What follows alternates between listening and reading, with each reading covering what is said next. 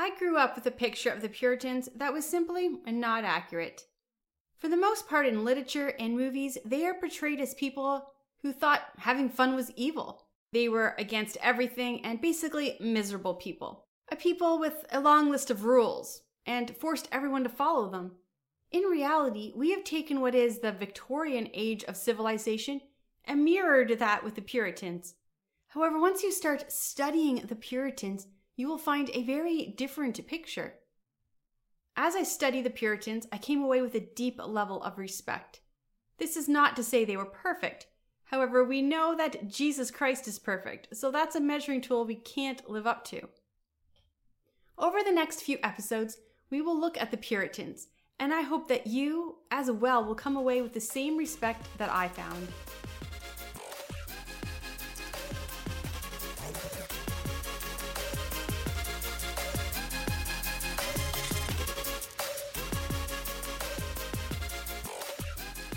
Welcome back to Church History. I'm your host, Laura Lee Stevens. Just a reminder, if you're looking for voiceover work, either for an audiobook or for YouTube channel, check out the link on my website and make sure to say you are a church history fan, and I'll get you a great deal. This episode is coming a bit late today, but it is coming on Monday, so that's good. Today I just finished recording 2 audiobooks, and I'm so excited for the authors. Today we're going to do an overview of who the Puritans were, and in the next few weeks, the episodes will look at some Puritans that I think you should know about. In 1850, the book Scarlet Letter was published, and later followed by The Crucible. These were written by a man named Nathaniel Hawthorne. He grew up as a Puritan and wrote very dark stories that portrayed the Puritans as heartless and cruel. We are going to talk about Nathaniel once we get to the 1800s, but for now, I'm going to ask you to take any ideas you have about the Puritans from these books and dispel them. While we will in the future look at the Salem witch trials and the life that led Nathaniel to write these books, these stories had nothing to do with the Puritans in the 1600s. To understand the Puritans, we need to go back to our episode called Light a Candle This Day from a few months ago. For a quick review of that episode, here we go. Henry VIII had 3 children. His son Edward was a child king who loved God, and under his rule, the Protestant church grew and there was freedom for the Protestants. Then his sister became queen. She hated the Protestants for personal reasons, and quite fair reasons to be honest, but she allowed her bitterness to destroy her soul. She killed so many Protestants that she became known in history as Bloody Mary. During Mary's rule, many people fled England and went to Geneva. There, they studied under Calvin. They also translated the Bible into English. The Bible is called the Geneva Bible. After the death of Mary, her sister Elizabeth came to the throne. Because Elizabeth was a Protestant, people returned to England. But some were not happy with Elizabeth. Elizabeth really wanted everyone to be happy. She wanted the Catholics and the Protestants to be able to attend church together. So she tried to make the Church of England a hybrid of the Catholic and Protestant church. She tried to make the service look and feel like a Catholic church so that the Catholics would feel at home in the church. However, as people began to return from Geneva, they were very unhappy with this. They didn't want a service that looked and felt Catholic. One of the biggest sticking points was the vestments or the clothing the priests were supposed to wear. For the Protestants, they saw the clothing as a symbol of the men who had led the parades of prisoners meant to be burned alive. They refused to wear them. The group who stood opposed to this were called Puritans. This term was used as a way to mock the people. They were the deplorables, I guess you could say. The preachers who refused to wear the gowns also believed the church services should have sermons that were in-depth and really taught the congregation the Bible. They also believed that the family was the main source of Bible teaching, so the equipping of the men to train their children was essential. They taught families to have daily Bible time as a family. This was something that was unheard of at this time. Then the preachers started preaching that the monarch can't be the head of the church any more than the Pope could be the head of the church. Elizabeth then said that every pastor must wear the robes. And at that point, all but 14 agreed to wear them. The Puritans then made a plan. They took jobs in Oxford University and became the trainers for the preachers. Their goal was to get more Puritan preachers into the pulpits of the church. They began to write, publishing hundreds of books in a year. They also started hosting special lectures where common people who couldn't attend Oxford could come and hear the lectures. During this time, the Puritan movement took off. They grew from a small handful of people to a dominant group, and they represented all walks of life: the educated, the rich, the powerful, and the farmer, the merchant, the bricklayer. The Puritans were found in every walk of life. They wanted a pure church, and by that, they meant they wanted to get rid of everything that was not in the Bible. Did the Bible say churches should have stained glass windows, elaborate art, or expensive architecture? Then the Puritans didn't want them. They wanted a simple church.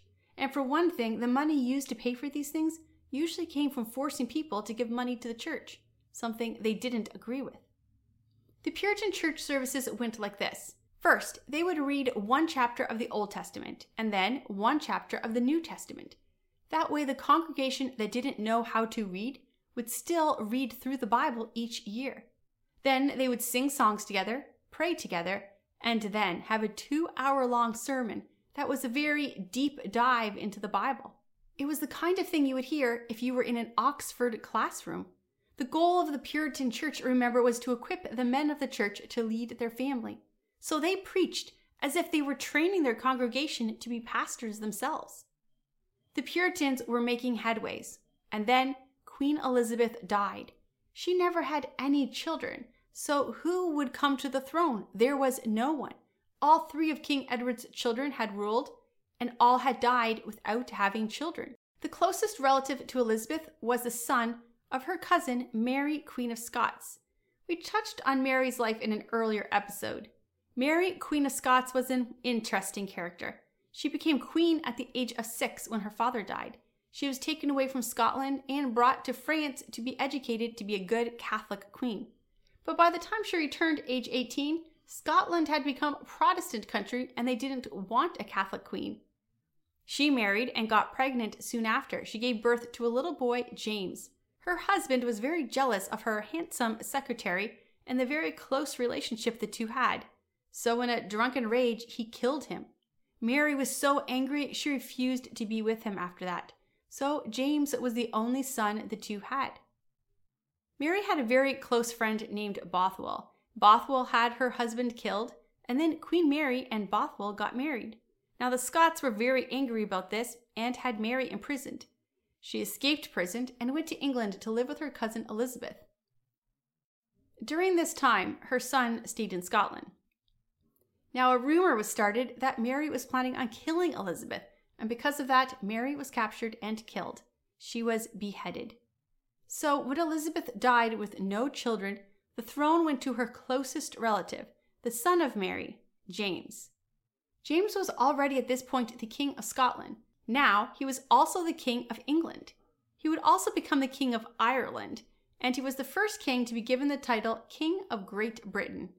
King James, for the most part, got along with the people of England. However, he did clash with one group, the Puritans, and he had a goal to rid England of the Puritans. One of the things he did was try to get rid of the Geneva Bible. This was a very well-read Bible. In fact, William Shakespeare used it in his plays. It was in most of the Puritans' homes, and it was making a big impact in England. One of the things about the Geneva Bible was that it had notes in it, like a study Bible of today. And those notes were teachings from the Puritans. They showed that the monarchy did not have any control over the church, and that the head of the church could not be Rome or the monarchy. So King James decided he would have a Bible printed. It would be called the Authorized Version. We know it today as the KJV or the King James Version, or some still today call it the Authorized Version. He also put an order to stop all the printings of the Geneva Bible. However, the Puritans did not accept the Authorized Version, if only that they didn't want the king to have any part in the church. The Puritans were heavily persecuted at this time, and many fled to Leiden. Last week we talked about Leiden. If you remember, Leiden was a Dutch city, and tolerance was an important part of the culture. They had many people move there looking for religious freedom, and the Puritans were part of that.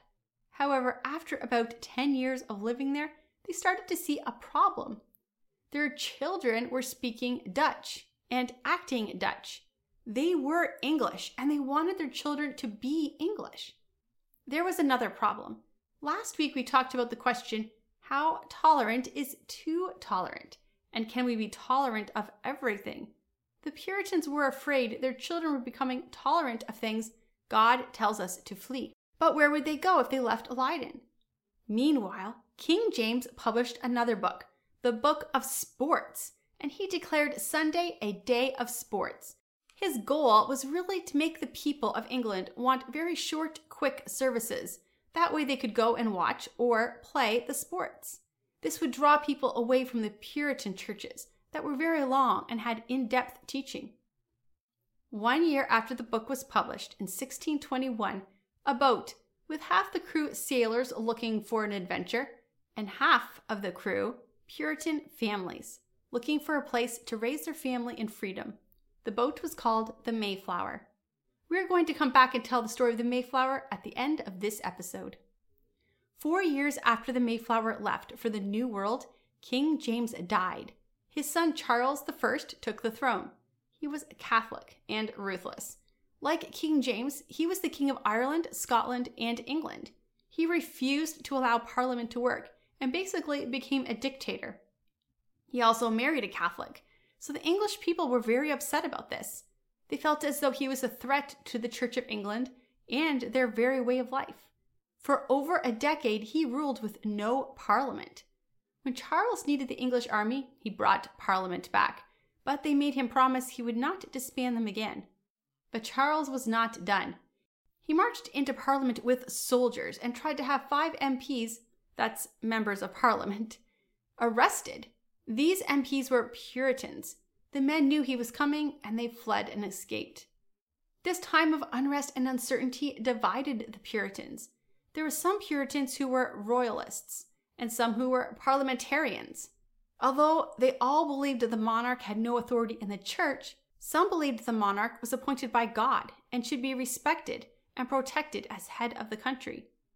Others thought that Parliament should be running the country, and as elected people, that gave the people authority. All of England was really divided. The northern part of England were royalists, and most of them also hated the Puritans. The south of England were parliamentarians, and most of the Puritans lived there. This eventually turned into a civil war between the north and the south, and then Scotland and Ireland got involved as well. That made it so much worse. The Puritans created a new model army, and they were very powerful. King Charles was unable to pay his soldiers, so he told them to ransack homes and take whatever they wanted as payment. The soldiers who hated the Puritans and saw them as traitors would enter the homes of the Puritans and steal whatever they wanted. Charles then tried to go into Parliament. The new Parliament refused to allow Charles to enter. Parliament then officially charged Charles with tyranny. Charles had put a man named Laud in charge of the church, and a member of Parliament named Cromwell kills Laud, and then also has King Charles killed for treason. Then Charles' son took the throne, and he wasn't much better than his father. Now, I've summed up a lot of history really quickly. The England Civil War is definitely pretty complicated and something you might want to look into more, but since it doesn't have a lot to do with church history, we're going to move on. Something else was coming that was going to hurt the Puritan church even more. August 24th, 1662, on a Sunday that would be called Black Sunday, all Puritan churches were officially closed. Pastors stood on the pulpit across Great Britain and preached a final sermon. You can buy a book that is a collection of the sermons preached on that day, and I'll put a link to that below in case you're interested. When the government closed down the buildings, the church only grew. They started meeting in homes, pubs, forests, anywhere and everywhere. This is where you start to see a different view of the Puritans. There was one group that wanted to keep traditions, follow a set of laws and rules, and force others to worship God exactly like them. And the opposite to this was the Puritans. They didn't care about traditions. They didn't care about man-made laws, and they didn't believe you could force someone to worship God. At this point, there's a bit of a divide in the Puritans. Some wanted to purify the Church of England, and some wanted to leave the Church of England entirely and start something new. These became known as separatists, or sometimes we call them pilgrims. So in history, when you hear the term Puritans or pilgrims, you will know the difference. They're very similar, but slightly different. So the Puritan and separatist churches had to find a new way to keep preaching. The preachers were hunted down. They were arrested in their homes while they were preaching. Forests were raided while they looked for churches, and pubs caught hosting churches were shut down. One of the preachers imprisoned was John Bunyan, the writer of Pilgrim's Progress, and we're definitely going to talk about him in a later episode. More and more Puritans were forced to leave England or be imprisoned, and most fled to the New World. Lawyers who were fighting for the Puritans in court were also threatened with imprisonment and forced to flee. The Puritans lived in an area called New England. Their way of life became a framework for the country that would be founded and called the United States of America. They believed in education, and every single child had to go to school and learn to read, write, and do math. They had a culture that valued hard work, honesty, and personal responsibility. The family was the main structure of the community. When their children were old enough for university, they were sent back to Oxford University, but the families didn't like that. So September 8th, 1636, they started their own version of Oxford University and called it Harvard University. The founding of Harvard was just 1 year, almost to the day of Black Sunday, when churches were closed down in England.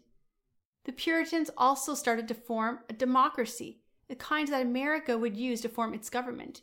The Puritan families read the Bible every day and prayed before each meal. They attended church as a family and didn't allow the state to have any say in the church. They would meditate daily on the Bible and also would write about how nature would remind them of God, heaven, and hell. The Puritans were an important part of both American history and church history. They also had an impact on our Western Christian culture of today. The question that many people ask, was God's hand on the Pilgrims coming to America? Was it part of God's plan? The Puritans, who were strong Calvinists, would of course say yes. But I would say yes also. And I'm going to end with the story of the Mayflower. As you listen to the story, you should be able to see God's hand. There are far too many things that could not have just simply happened. God had to have his hand in it. Here is that story. The story starts with a man named Thomas Hunt. Not a great guy. He was actually a pretty bad guy. He was an explorer, and he landed in the area that would become New England. He kidnapped a young Indian boy and took him back to Spain. In Spain, he sold the young boy as a slave. The boy was named Squanto. In Spain, Squanto met a group of monks. They built a relationship with him and felt God telling them that God had a plan for Squanto. So the monks paid to buy Squanto and then free him. He lived with them and he learned to speak Spanish. He also studied the Bible and became a Catholic. Then, with the help of the Spanish monks, he moved to England. In England, Squanto learned English. He studied the Bible more here under both Protestant and Catholic. He also knew about the Puritans and their way of life. Squanto had one drive, though. He wanted to go home. He wanted to find his family. So finally, he was able to get a job on a ship and travel back to his home. 10 years after he left, he was back. This time he now spoke fluent Spanish and English and had an understanding of Western law. He also knew the difference between Catholic, Protestant, and Puritans. Once he made it home, he found his entire village had been killed in a famine and plague. They were all dead. All alone, he was captured by a tribe, the Narragansett tribe.